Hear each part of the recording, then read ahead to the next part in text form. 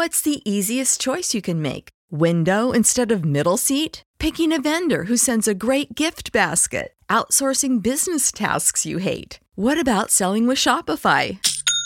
Whether you're selling a little or a lot, Shopify helps you do your thing, however you cha-ching. Shopify is the global commerce platform that helps you sell at every stage of your business. From the launch your online shop stage to the first real-life store stage, all the way to the did we just hit a million orders stage. Shopify's there to help you grow. Whether you're selling scented soap or offering outdoor outfits, Shopify helps you sell. Wherever and whatever you're selling, Shopify's got you covered. Sign up for a $1 per month trial period at shopify.com/try. Go to shopify.com/try now to grow your business, no matter what stage you're in. Shopify.com/try.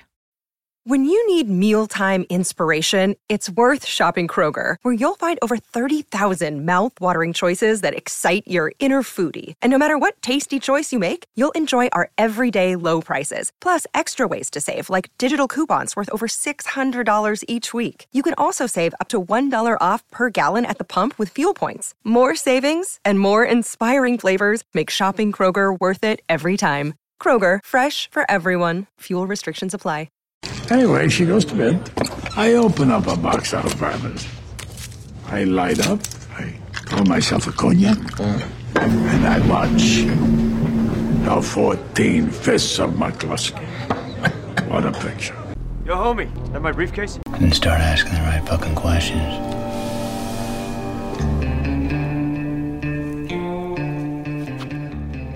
Ladies and gentlemen, welcome to a very special Rum and Rant. I'm your host, Blake Howard. As you know, thank you so much for being a part of One Heat Minute Productions Patreon, our exclusives here. And it's so weird. I'm actually speaking to a man who is a huge part of One Heat Minute Productions and who is currently percolating on something so sensational, so outlandishly wonderful that like it actually hurts me that I can't share it with you right now. And what did I do today? Well, I did a mean thing, because normally what I do, for anyone who listens to the Rum and Rant podcast, you know that I usually tag stuff that come across online that is complete hackish, bad faith film takes with my little Jerry Seinfeld gif called hack shit. And I even most recently developed another one that is just bad takes, which is the great Salah reaching out to Indiana Jones as he's about to eat a date that is going to poison him, and he's catching it before he catches it in his mouth just to say, please do not imbibe this will hurt you. And I did the opposite of both of those things. I sent an article which is deeply hack shit and both a bad take to a friend of mine who I knew would fire him up, and subsequently he is now on the show. He's one of my favorite people. He's my internet husband. He is so unfucking fathomably talented that it hurts my brain sometimes. And it's great to talk to him today. Travis Woods, welcome to Rum and Rant. Oh, handsome Blake Howard. You and your intros. Thank you, buddy. Thank you. And I do appreciate you buttering me up, since you already pissed me off pretty significantly today with this horrid article by one Malcolm Knox, Aussie journalist, author, and columnist, I guess. I know nothing about him. I refuse to learn anything about this guy. Nor should you. This snake oil salesman who wrote an opinion article called "The Only Thing Worse Than Point Break: Keanu Reeves is acting in it." Oh, pure snake oil, balderdash. It is jibber jabber. And I apologize to everyone listening. I've already had a few drinks to steel my nerves against this synapse collapsingly bad take, a real original take too, suggesting that Keanu Reeves isn't a good actor. Really, like a bold and novel stance that no pop culture writer has attempted to scale before. Great job there. I'm angry. This is what I love about how shit this take is. There are Australian film journalists from a whole bunch of publications who are actually good, who could have had an assignment to write something good. And I don't necessarily hate a hostile take, but I also hate a shit take and a hack shit take, simply because Point Break, it has been litigated, is an incredible movie. Like it is like a universally agreed upon point at this moment. This is an incredible movie. If you want to go back and do that horseshit thing where it has been overwhelmingly litigated that a movie is great, and then you like watch The Shining, or you watch Jaws, or you watch like even a lower tier classic, like, you know, I'm just trying to like qualify like a lower tier classic movie. Like, I don't know, I can't even think of one at the moment, but it's like, let's just say Tinker Tailor Soldier Spy, just something that is not necessarily like, you're going to come back and go, that movie's terrible. And you're like, I just want to tell you, number one, that it's been litigated. It's done.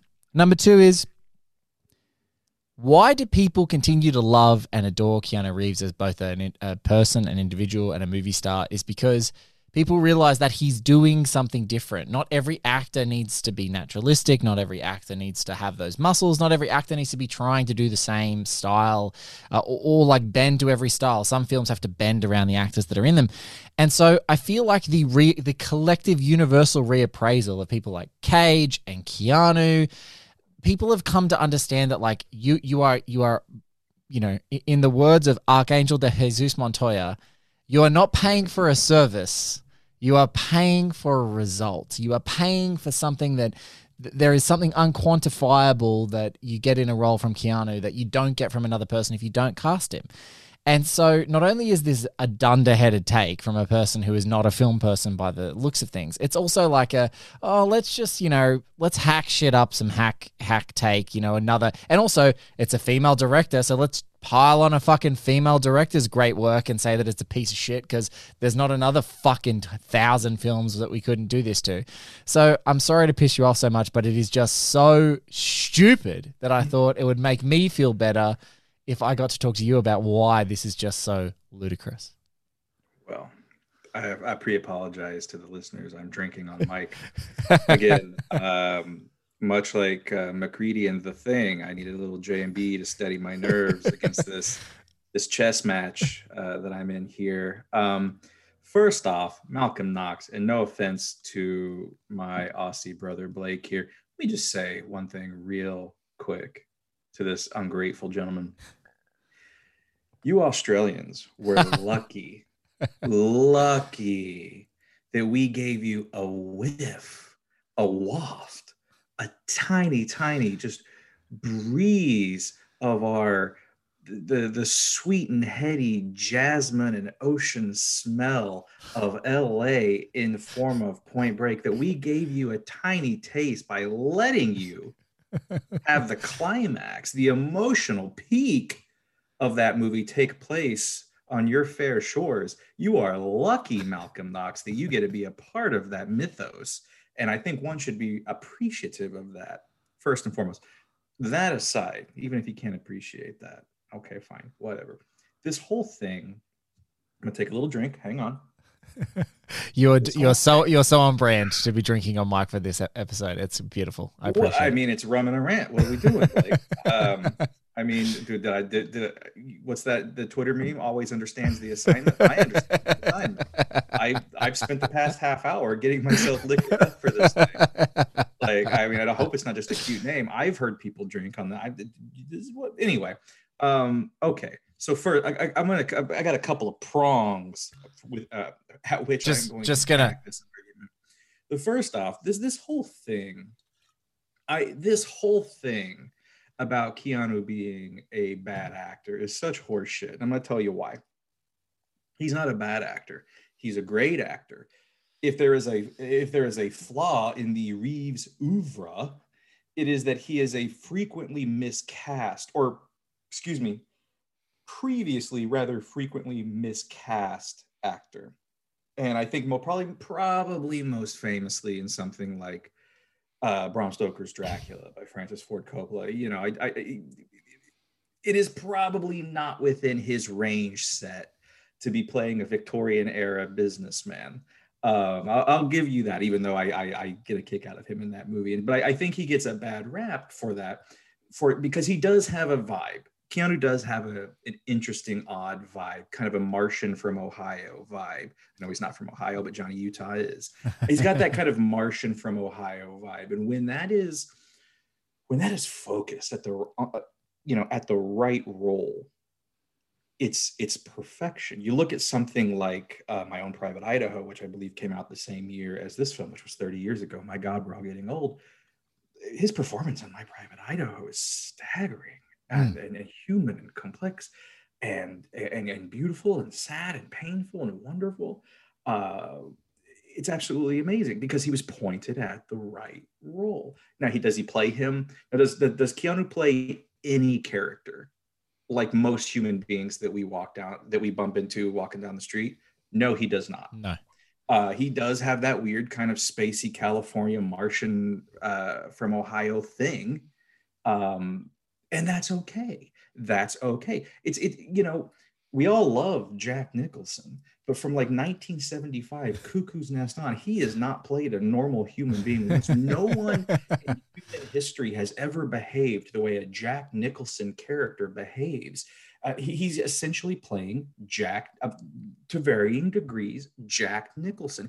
And we forgive him for it because my favorite example of that is in a movie that I know that you and I deeply love, which is The Two Jakes, which is when the totally irrational Madeline Stowe is just going off and he like throws her to the ground in this like weird, strange currency exchange of like passion that's happening between them and just goes, shut up. Like basically, shut up, face down, shut up. And you're like, is this a hold up or is this a sex act? I don't know what this is. It's Jack. He's beautiful. It's pure Nick. He does it the same way that R.P. McMurphy would do such a thing in Cuckoo's Nest, or the drunken astronaut would in terms of endearment. He's playing Nicholson, and we forgive him for it because the man is walking charisma with two triangular eyebrows attached and a pair of sunglasses, and we love him for it. But he's essentially playing a human being. He's playing these characters, and he's imbuing them with Jack. They are human beings that have never existed before. Jack Nicholson played. Like, that's just what he does. And similarly, I think Keanu has the very same thing. He's not playing characters the way you're not going to bump into a John Wick on the street, nor are you going to bump into an Ortiz, the dog-faced boy. Which I got to say, his performance in Freaked. This might sound like hack shit too. I actually think his performance in the little scene Freaked as Ortiz, the dog-faced boy, might actually be his greatest performance. It is that's not hack shit. That's Trav shit. It's wild. I need it. Wild. Like, his level of energy in that film is fucking wild. If you get a chance to see Freaked with he and Alex Winter, Winter directed that, right? Winter directed Freaked. I believe he co-directed it. Yes. Co-directed, yeah, cool. I think in Australia, if anyone's listening, it's on YouTube, and in the States, where did you find it? Is it on like what's streaming? You basically got to watch it on YouTube. You got to watch it on YouTube. There's some weird rights issues, but my point is that does he play every character like a human being you would bump into in the street back when we bumped into people on the street? No, he doesn't do that, but neither does fucking Jack Nicholson, and we love Jack for that, and I think we should love Keanu for that.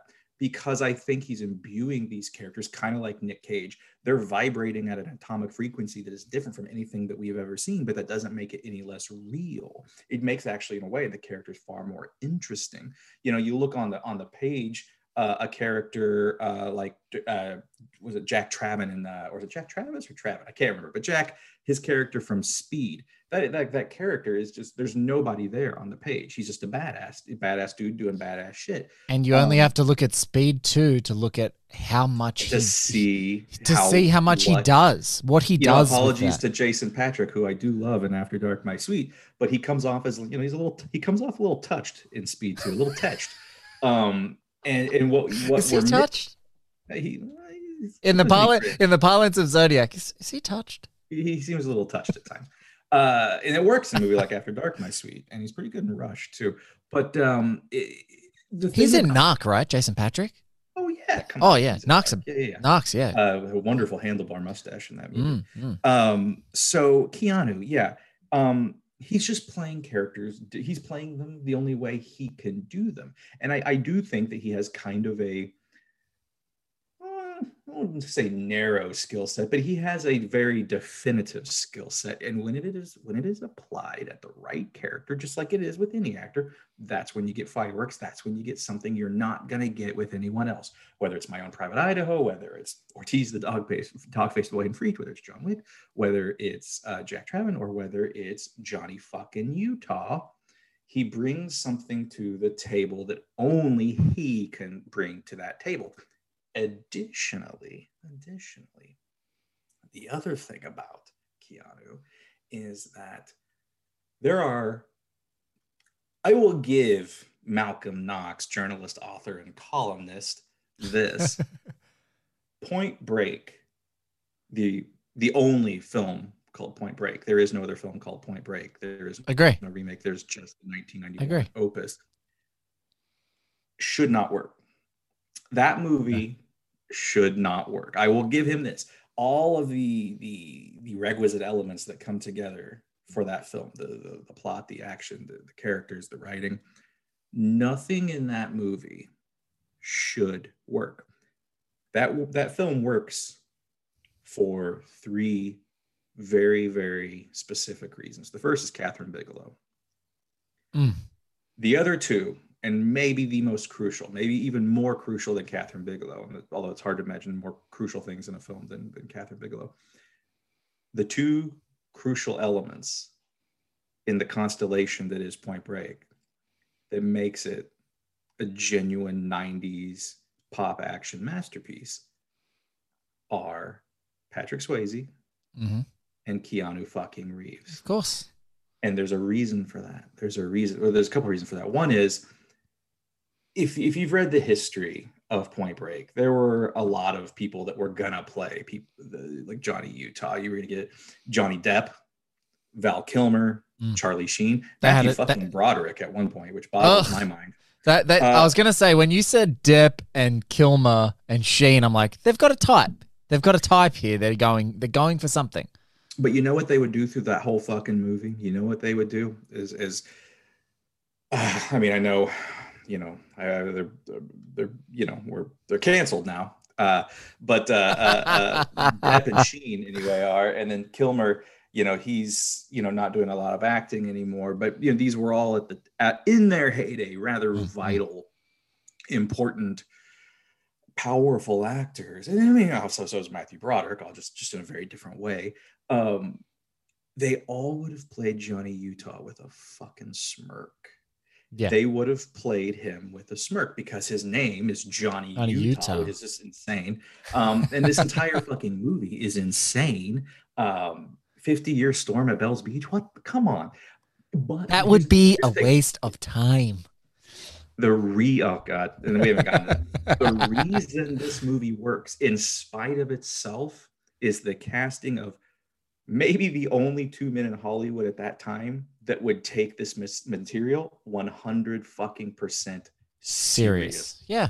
And you watch sell the seriousness. And sell the seriousness. You watch the EPK from back in the day, and Patrick Swayze, he fucking believes the shit that Bodhi's talking about. Of course he does. About these lost souls and their metal coffins on the freeway. Like, he believes this. Like, he is like zonked out of his mind, cult leader style.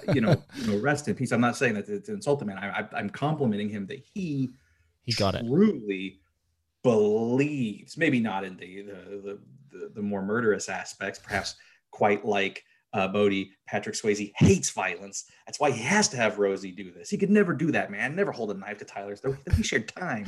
But he might not believe in that stuff, but he believes in some of the more zonked out elements, I think, or believed in some of the more zonked out elements of Bodhi's philosophy. And then, which is the only way you can sell a character like Bodhi, is you need an actor who might be a little wacky or zonked out enough to totally fucking buy this script.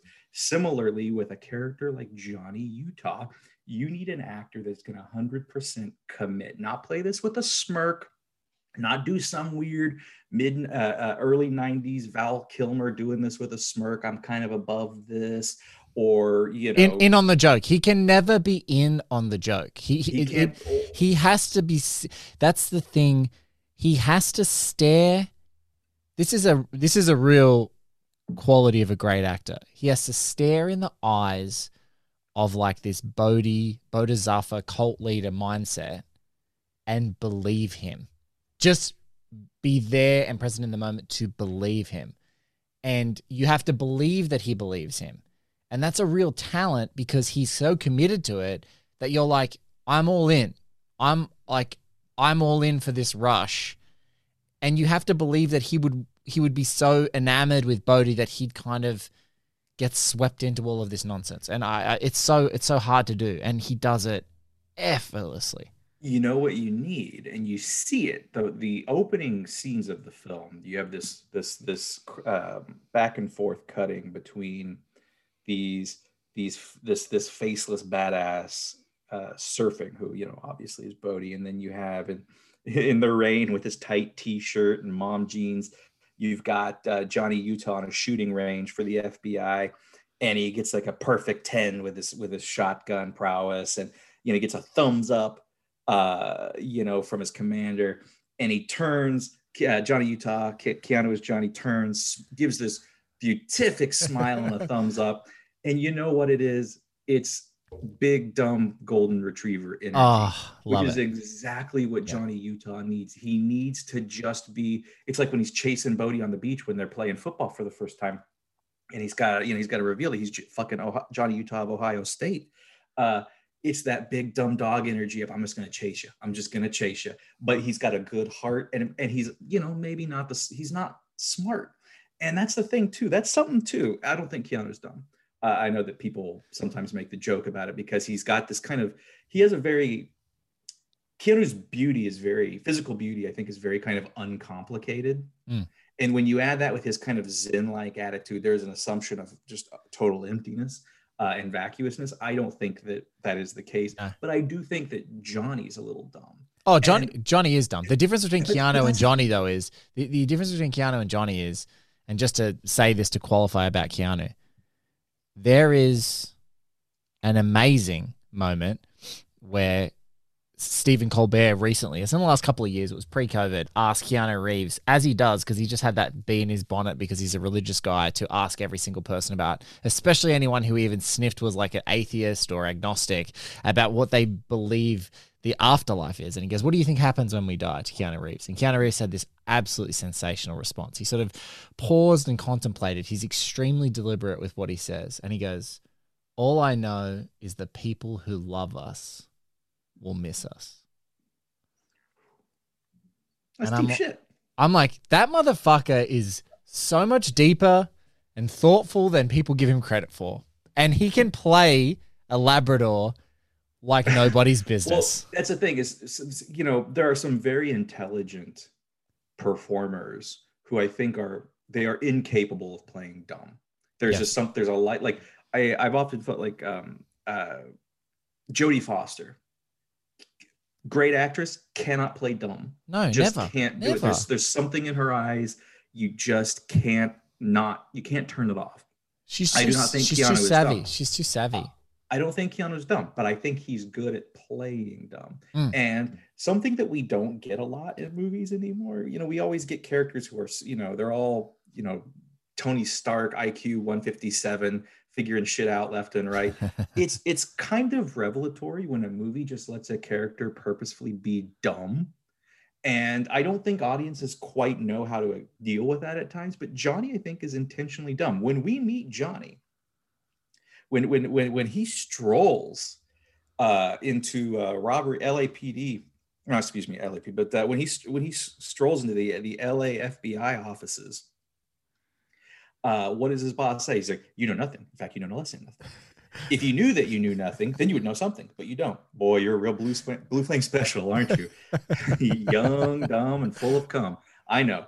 What I don't know is how you got assigned out here in Los Angeles with us. Guess we just must have ourselves an asshole shortage, huh? And of course, he's just got that, not so far. But he's introduced to us as, God, I love that. You're a real blue flame special. He's kind of dumb. And how can you say this movie is bad when it has sequences like that? That shit is pure joy. I didn't watch it today, and I'm like, I'm fucking putting Point Break on so fast when we finish recording. I want to watch that scene right now. But that's the thing. Here's the thing.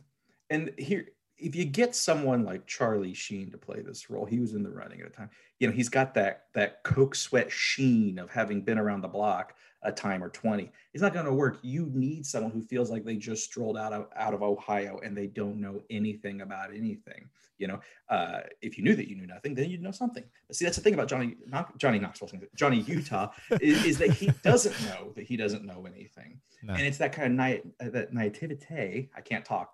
God, sorry, everybody listening. It's too much to drink. But it's a hard word to pronounce even when you're sober. Okay. But he's got that like childlike emptiness, you know, ready to be filled with the knowledge of the world that would allow him to fall under the sway of a Bodhi. And that is the magic of this movie. This isn't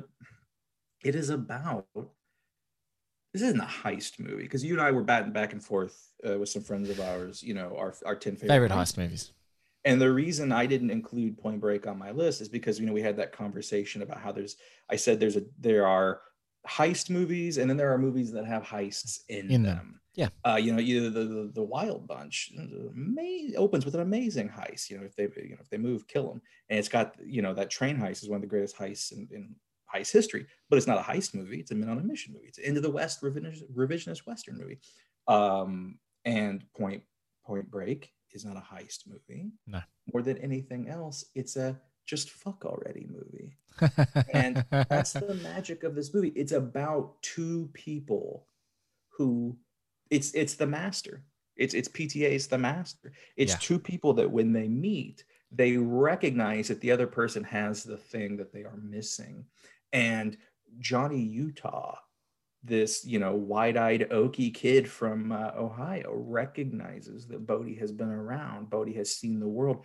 Bodhi has knowledge and experience that can only be earned.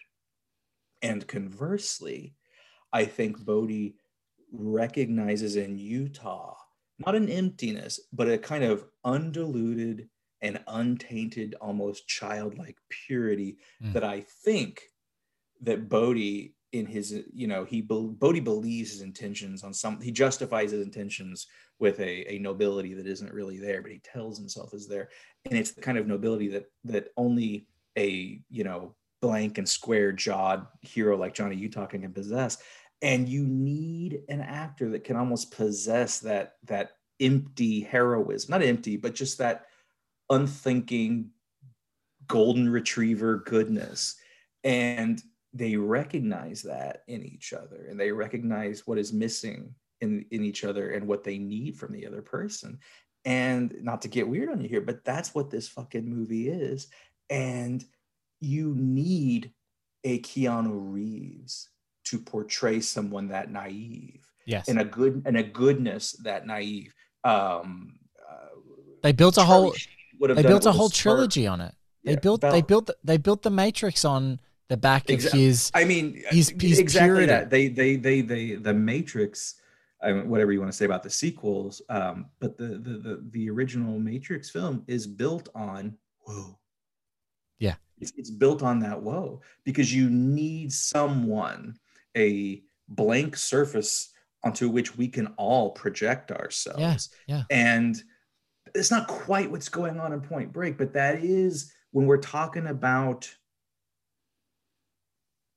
again, I don't want to use the word narrow, but when we're talking about the very specific skill set that Keanu has, it is in the portrayal at times of characters like that. There is an essential kindness and goodness that almost feels like it's borderline naive. And that is kind of the journey of Johnny Knoxville. Or, God damn it, Blake. Again, I'm sorry to everybody. I'm drinking. I don't know why I keep saying Johnny Knoxville. That is the arc of Johnny Utah, is a character who goes from being, you know, this naive Pollyanna to this very world-weary, dirty harrying his badge into the sea, the Australian sea, you lucky Aussies, again, and saying, yeah, he's not coming back. He's not coming back. And Vaya con Dios. But see, again, what a ridiculous film. This movie does not work without a performer that is as at times ridiculous as Keanu Reeves. Just like Bodhi does not work unless you get someone willing to be ridiculous, to seriously commit to the bit of being ridiculous the way Swayze does. Because I mean, come on, Bodhi's a fucking ridiculous character. It's great. We share But time, man. But what's great is all the characters around them, and this is the alchemy of why Catherine Bigelow's film is actually genuinely a genius work, is When you need mealtime inspiration, it's worth shopping Kroger, where you'll find over 30,000 mouth-watering choices that excite your inner foodie. And no matter what tasty choice you make, you'll enjoy our everyday low prices, plus extra ways to save, like digital coupons worth over $600 each week. You can also save up to $1 off per gallon at the pump with fuel points. More savings and more inspiring flavors make shopping Kroger worth it every time. Kroger, fresh for everyone. Fuel restrictions apply. you got Busey, who is all the way cynical. Like, he could never believe the shit that Bodhi says. To him, he would diminish it completely. You've then got the sex got clean, and the air got dirty. Boy, LA sure has changed. And I just want to see you driving around like Cliff Booth through LA, just listening to Gary Busey's lines from this movie, just periodically on the radio. Oh, boy. But I got something to say about that. But also Tyler she's got her own level of world weariness, and she has her head on her shoulders. So she like looks at Bodhi, and she's been on that journey with him for a time, and laser focuses in on the hypocrisy and just knows just the level. It's like almost like a fighter. She's like measured her distance with her jab, knows exactly how far away she needs to stay away from Bodhi, but also is in their unit, in their sort of community. But she also knows that there's a tipping point that if you like drink his Kool-Aid, you're gone. And I think that that's also the alchemy of great movies, is how the characters offset and balance the overall sort of orbit of what's happening. And these two figures need to be at the center. You need Johnny Utah, you need Bodhi at the center, and you need these other influential figures that are balancing, that are pulling, that have got some gravity in the stakes of the story. And for me, that's what's so magic about it. And it's just it's electric. Like, the relationships in this movie are electric. You can't take your eyes off of it. And let me tell you something, Malcolm Knox. Let me tell you something. I'll straight admit it. I mean, I've had enough to drink. I'll admit it. At the end, there's two endings to this movie. There's two endings. Any decent fucking human being knows that's watched this film. There's two endings. There's the skydiving chase sequence. And then there's the kind of the Bells Beach, he's not coming back epilogue. Now, I will straight up say this, and I'm not saying this to be cute. I'm being for real. I'm being for real with you, Blake.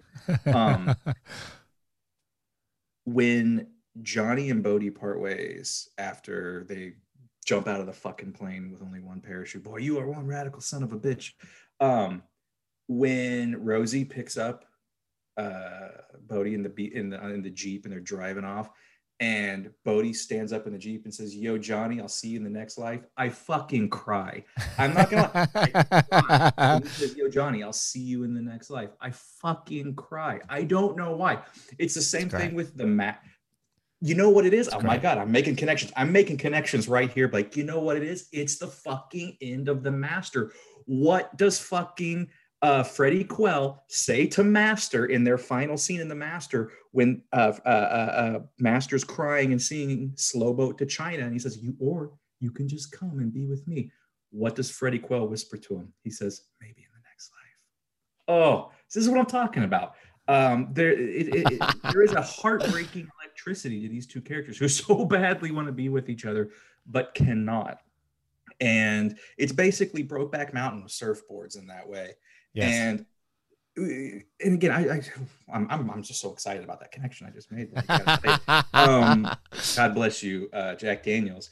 But the other thing, Malcolm Knox, that I want to say is, how dare you besmirch the capital T, the LA movie? Because there's a lot of contenders. But you know what I'm going to say it right now. There's like four. There's a Mount Rushmore, and we can name them. There's a Mount Rushmore, and we can name them. Well, there's Mount Rushmore for this little guy. There's nearly 200 episode podcast dedicated to one of them. There's Once Upon a Time in Hollywood, Heat, Point Break, Chinatown. Yeah. LA Confidential's very close. on that list. In there. Yeah, Friday. Oh, Friday. Fucking Friday. But let me say this. Let me just say this. Point Break is my LA movie, even more than Once Upon a Time in Hollywood. Point Break is my LA movie. Point Break. You know, I'm like everybody else. You know, I'm a hick from somewhere other than LA, and I came out here. And Point Break is the LA that I wanted to see when I came to LA. And there are moments when the sun will part, and those golden bars will fall from the sky and hit you just right, and it feels like you're in Point Break. But that's the LA. It's the ridiculousness, it's the sun-bleached hair, it's the sand in your shoes, it's the smell of jasmine, it's the sex got clean and the air got dirty. it's the bland concrete banality of downtown. It's the fucking, look, I know they're a joke. I don't love them. It's the fucking Chili Peppers. Yes. You know what? That's why this is fucking Kiedis is in this movie. That would be a waste of time. There's a That's why reason Tom Sizemore is in this movie, Travis. You like this fair, man.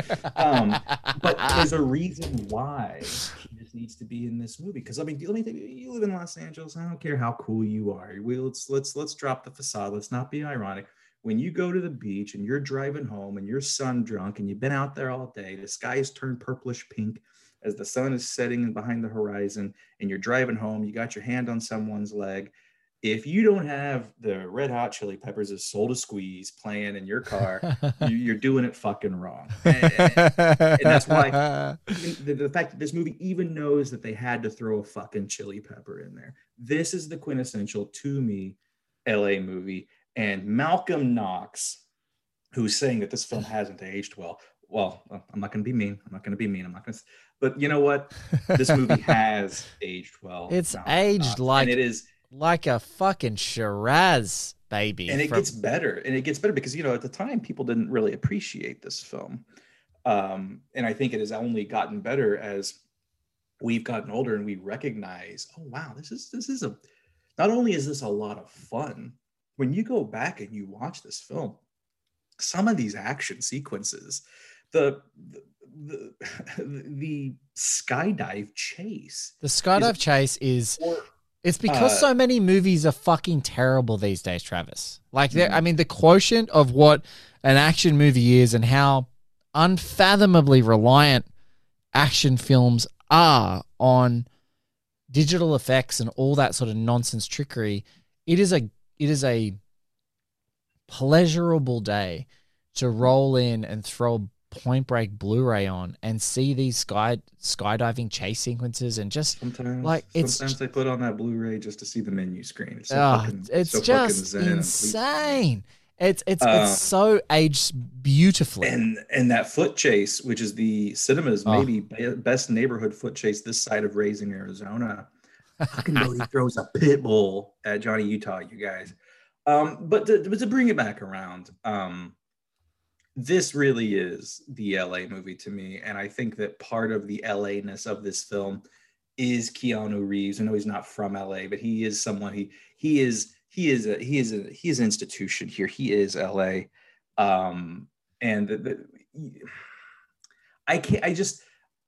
Without him, this does not work. No. Without him, this film, which is one of the great action films of the 90s, which puts it in the running for being one of the great action films, it does not work. And again, it is his commitment to the bit.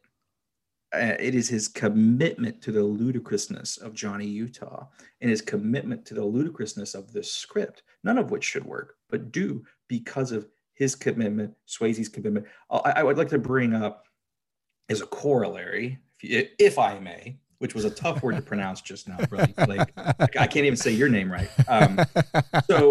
Again, I'm sorry, everybody. It's called Rum and Rant, so anyway. He's embracing. Listen, you're embracing the spirit of this show, and I just wish I was there. I wish I was there drinking a fucking Jack Daniels with you. You know, hey. We'll get there. We'll get there, buddy. We're gonna get there, baby. We're gonna. There's another 1991 film, another 30-year-old flick by the name of Ricochet, written by Stephen E. D'Souza, who's written all of your favorite action films of the 80s. Ricochet with old Denzel Washington and John Lithgow, Ice-T. So anyway, so let me just say this about that. Ricochet is a lot of fun. It's a lot like Point Break in that if you look at the plot on paper, this is pretty stupid. And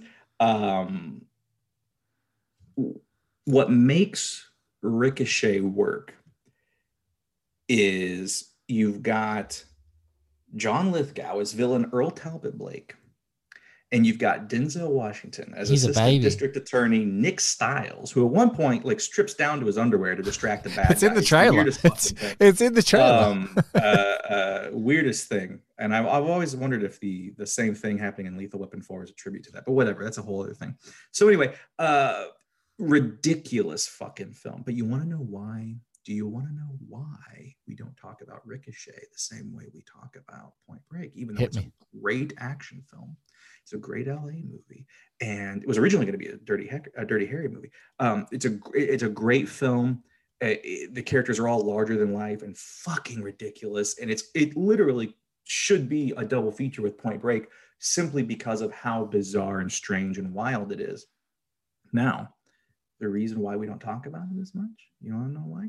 Is because it is, I think, harder for people to accept the ludicrousness of that movie. You want to know why? It's not because of John Lithgow, who's pretty good at playing hammy villains from... Cliffhanger is one of my favorite hammy villains all time. Cliffhanger to Raising Cain to wild foghorn leghorn evil southerner in De Palma's Obsession. The reason why? It's Denzel. He plays this character smiling through it with such passion and charisma and intensity, like we always get from one of our absolute greatest actors. But he's a little too sly. He's smiling a little bit. Like he gets that it's silly. He's still giving it his all, but he gets that it's silly. And because he gets that it's silly, he makes it okay for us to go, oh, this is a little silly, isn't it?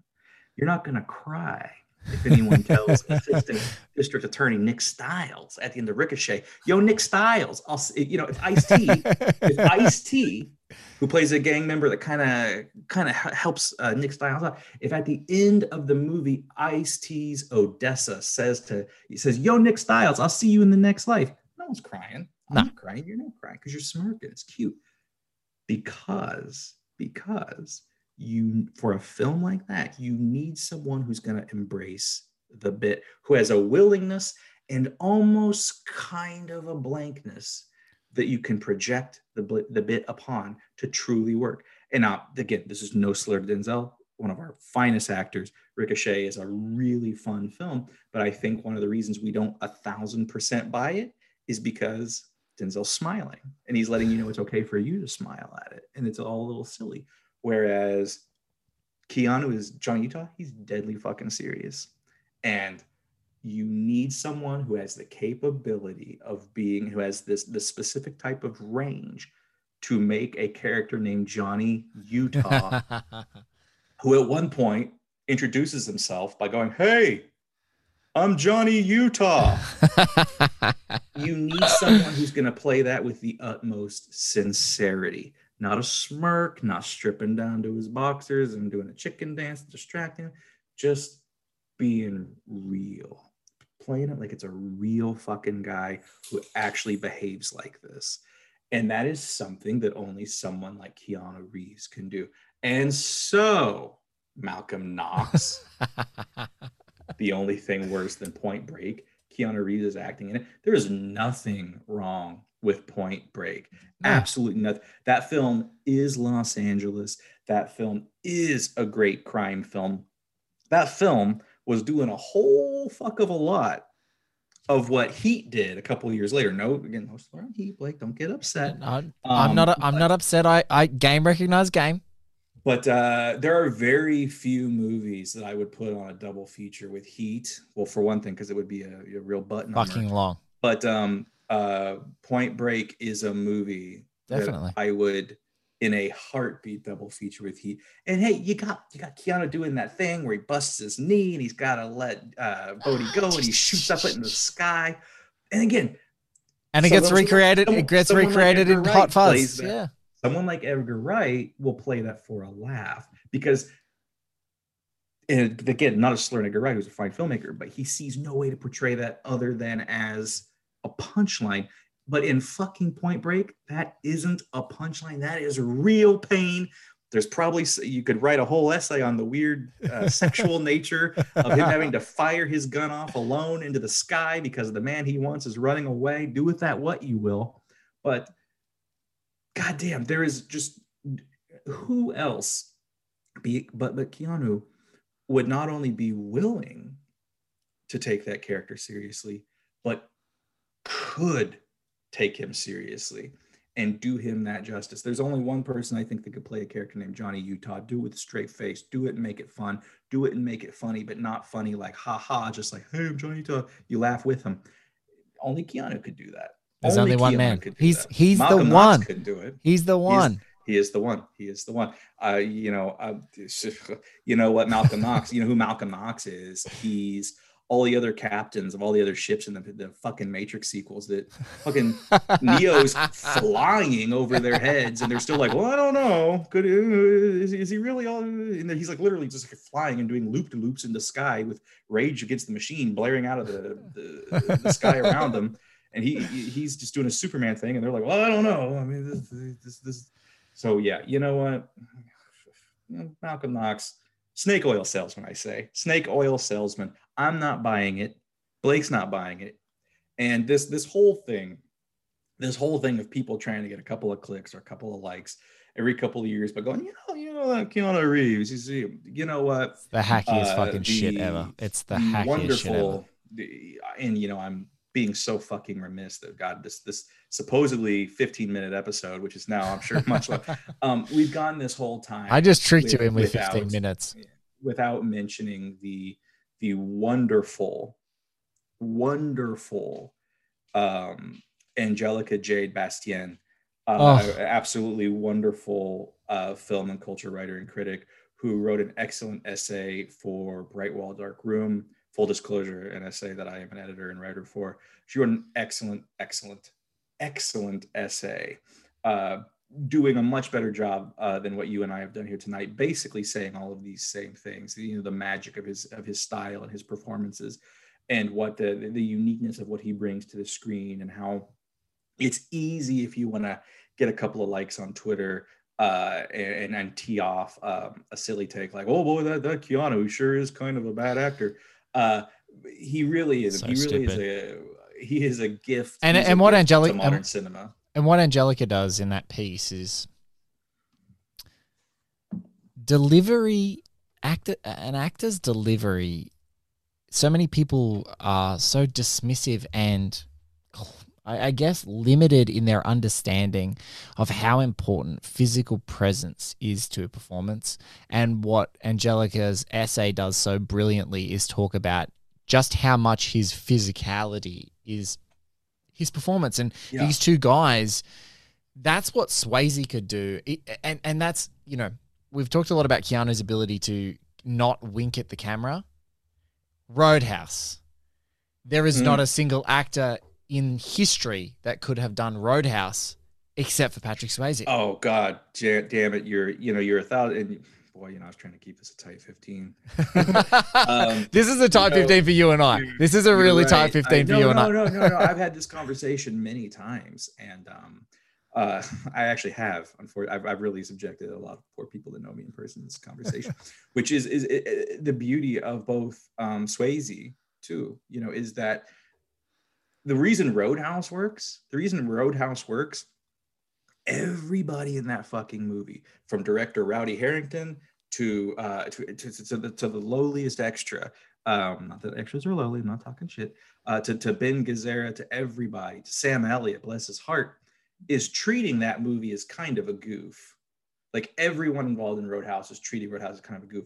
The one person who's playing that shit with deadly earnestness, Patrick Swayze. I keep thinking of when he's standing in the Double Deuce the first time we see him, and he's listening to music. And instead of nodding his head to music, he juts his chin up instead. Like, I don't know what weird fucking choice that is, but that is a choice of someone who is thought about how does this guy bob his head to music. He doesn't bob his head down like every human being does. He throws his chin up in the air over and over again like some sort of fucking rooster. Pain Don't Hurt. Oh, come on. Pain Don't Hurt. Again, these are but it makes it sound like we're goofing on them, that they're dumb, that they don't get that these movies are dumb, and that's not the case. It's that while these movies, yeah, sure, I mean, every movie is silly. I mean, the whole idea of making movies, these stories that we tell ourselves, distract ourselves for 2 hours, this is all silly. But these movies are a little silly. Roadhouse is a silly film, and Point Break, as much as I love it, I mean, it's silly.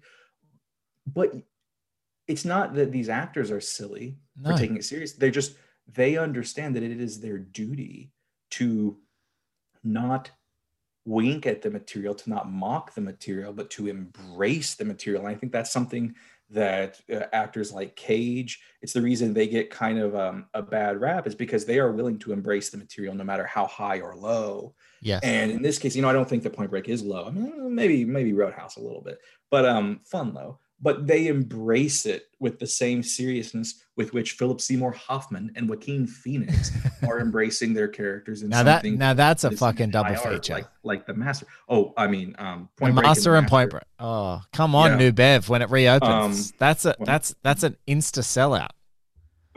Do you know anyone who do you know anyone who works for the New Bev?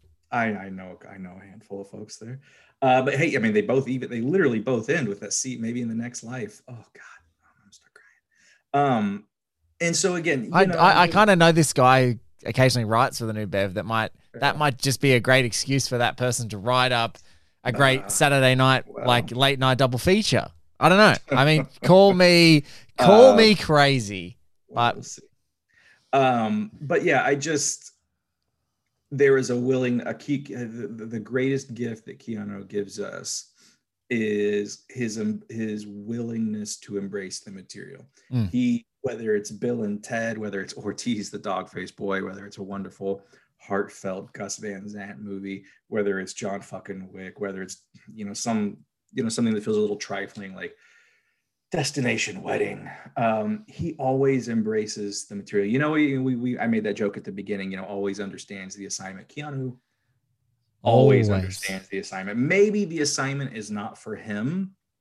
I will, admit something like Dracula, which has actually aged better too, because what? No, so many of the moving parts in that movie aren't necessarily well cast either. I think Coppola was casting for, or whoever was casting that movie was casting for energy. Well, Coppola makes it clear in the commentary track and in various interviews, the studio kind of insisted that there be a heartthrob of Keanu Understood. levels, and so his hand was somewhat forced there. But even then, I think that in a weird way, we're going on in a real cul-de-sac here, but in a weird way, Dracula is Coppola's most De Palma-esque film in a way, and that it is felt that it is the really truly embraces the artifice that kind of throbs beneath some of Coppola's artier films.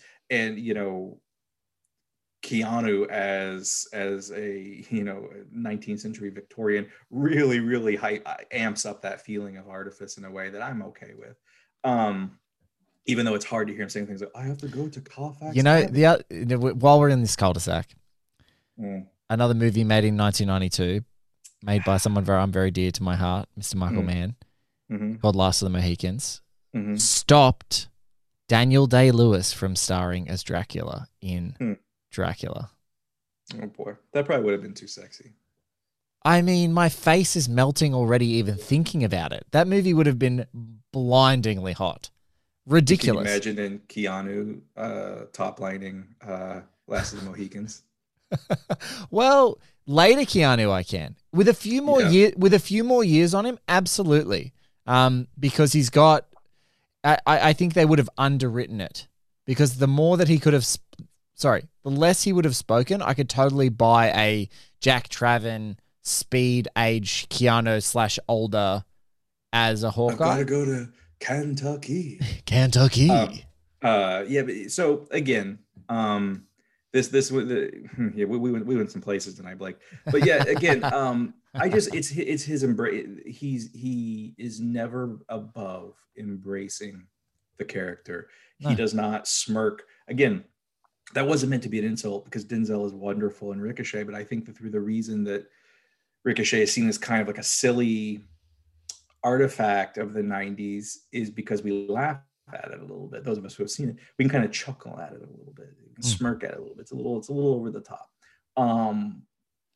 And so is Point Break, but I think the reason why you can dial into its wavelength a little bit more is that Keanu, he carries you. He is that slate, that kind of blank slate that you project on. He carries you into that vibe and lets you kind of hold your hand and gets you into it. Whereas Denzel, he's kind of making you laugh as he's walking around going, this is some bullshit, isn't it? I mean, this is some wild shit. He's such a charming fuck though, Denzel. I mean, the charm level on the guy, it's just and out of control. Keanu's charming too, but he's charming like a golden retriever, like a big affable family dog that smiles at when you come in the door. So you smile at him, but you're not like thinking too much about it. And anyway, so bring it all around. Malcolm Knox, shame on you. Shame on you. Agree. Shame on you. I'm really trying to keep it PG-13 and not say all the things that these past few tumblers of whiskey are pushing me to say, but just shame on you. And you owe Catherine Bigelow an apology. You owe Patrick Swayze an apology. You owe Lori Petty an apology. And most especially, you owe Mr. Keanu Reeves a big apology. Owe him a gigantic apology. And, you know, we can't all speak for Malcolm Knox, nor would we want to. No. But what we can do, for those of you who are listening to this, is I want you to get your guy or get your girl or get your whoever. I want you to get in a Jeep, no top. And I want you to drive on down to Point Mugu here in wonderful Southern California. I want you to sit in the beach. I want you to get some sand. I want you to feel that foamy surf between your toes. I want you to go for a swim. I want you to get a little sunburned. I want you to get back in that Jeep. I want you to drive down the 101. I want you to burn right down it. I want you to go home. I don't want you to get something on fucking iTunes or Amazon or Vudu. I want you to buy the Blu-ray with the beautiful menu. I want you to pop in Point Break. I want you to get some rum, maybe get a pizza, order something from Patrick's Roadhouse, mentioned in the film. And I want get some, you know what? Get some tacos. Get some tacos. And I want you to kick back. Give me two. Get two. Two, Utah. Or hey, get a meatball sub if you want, but not two. That's real heavy. Like, I don't know how Angela. Real heavy. Especially it's like 10 in the morning. And I want you to kick back and I want you to spend 2.5 hours with Mr. Johnny, Agent Johnny fucking Utah, a character who could only have been played by one man and one man alone. And his name is Keanu Reeves. I want you to do that. I want you to do that. I want you to do that to negate this horrible hack shit take and embrace the glory, the gorgeosity, and the greatness that is Keanu Reeves as Johnny fucking Utah. Do that for me. Do that for your pal Keanu. He's done so much for you over the years. The least you can do is do that for him. Go do that. Do that for Johnny. Gotta take it slow. When I find my peace of mind, I'm gonna give you some of my good time. Today love smiled on me. It took away my pain. When you need mealtime inspiration, it's worth shopping Kroger, where you'll find over 30,000 mouth-watering choices that excite your inner foodie. And no matter what tasty choice you make, you'll enjoy our everyday low prices, plus extra ways to save, like digital coupons worth over $600 each week. You can also save up to $1 off per gallon at the pump with fuel points. More savings and more inspiring flavors make shopping Kroger worth it every time. Kroger, fresh for everyone. Fuel restrictions apply.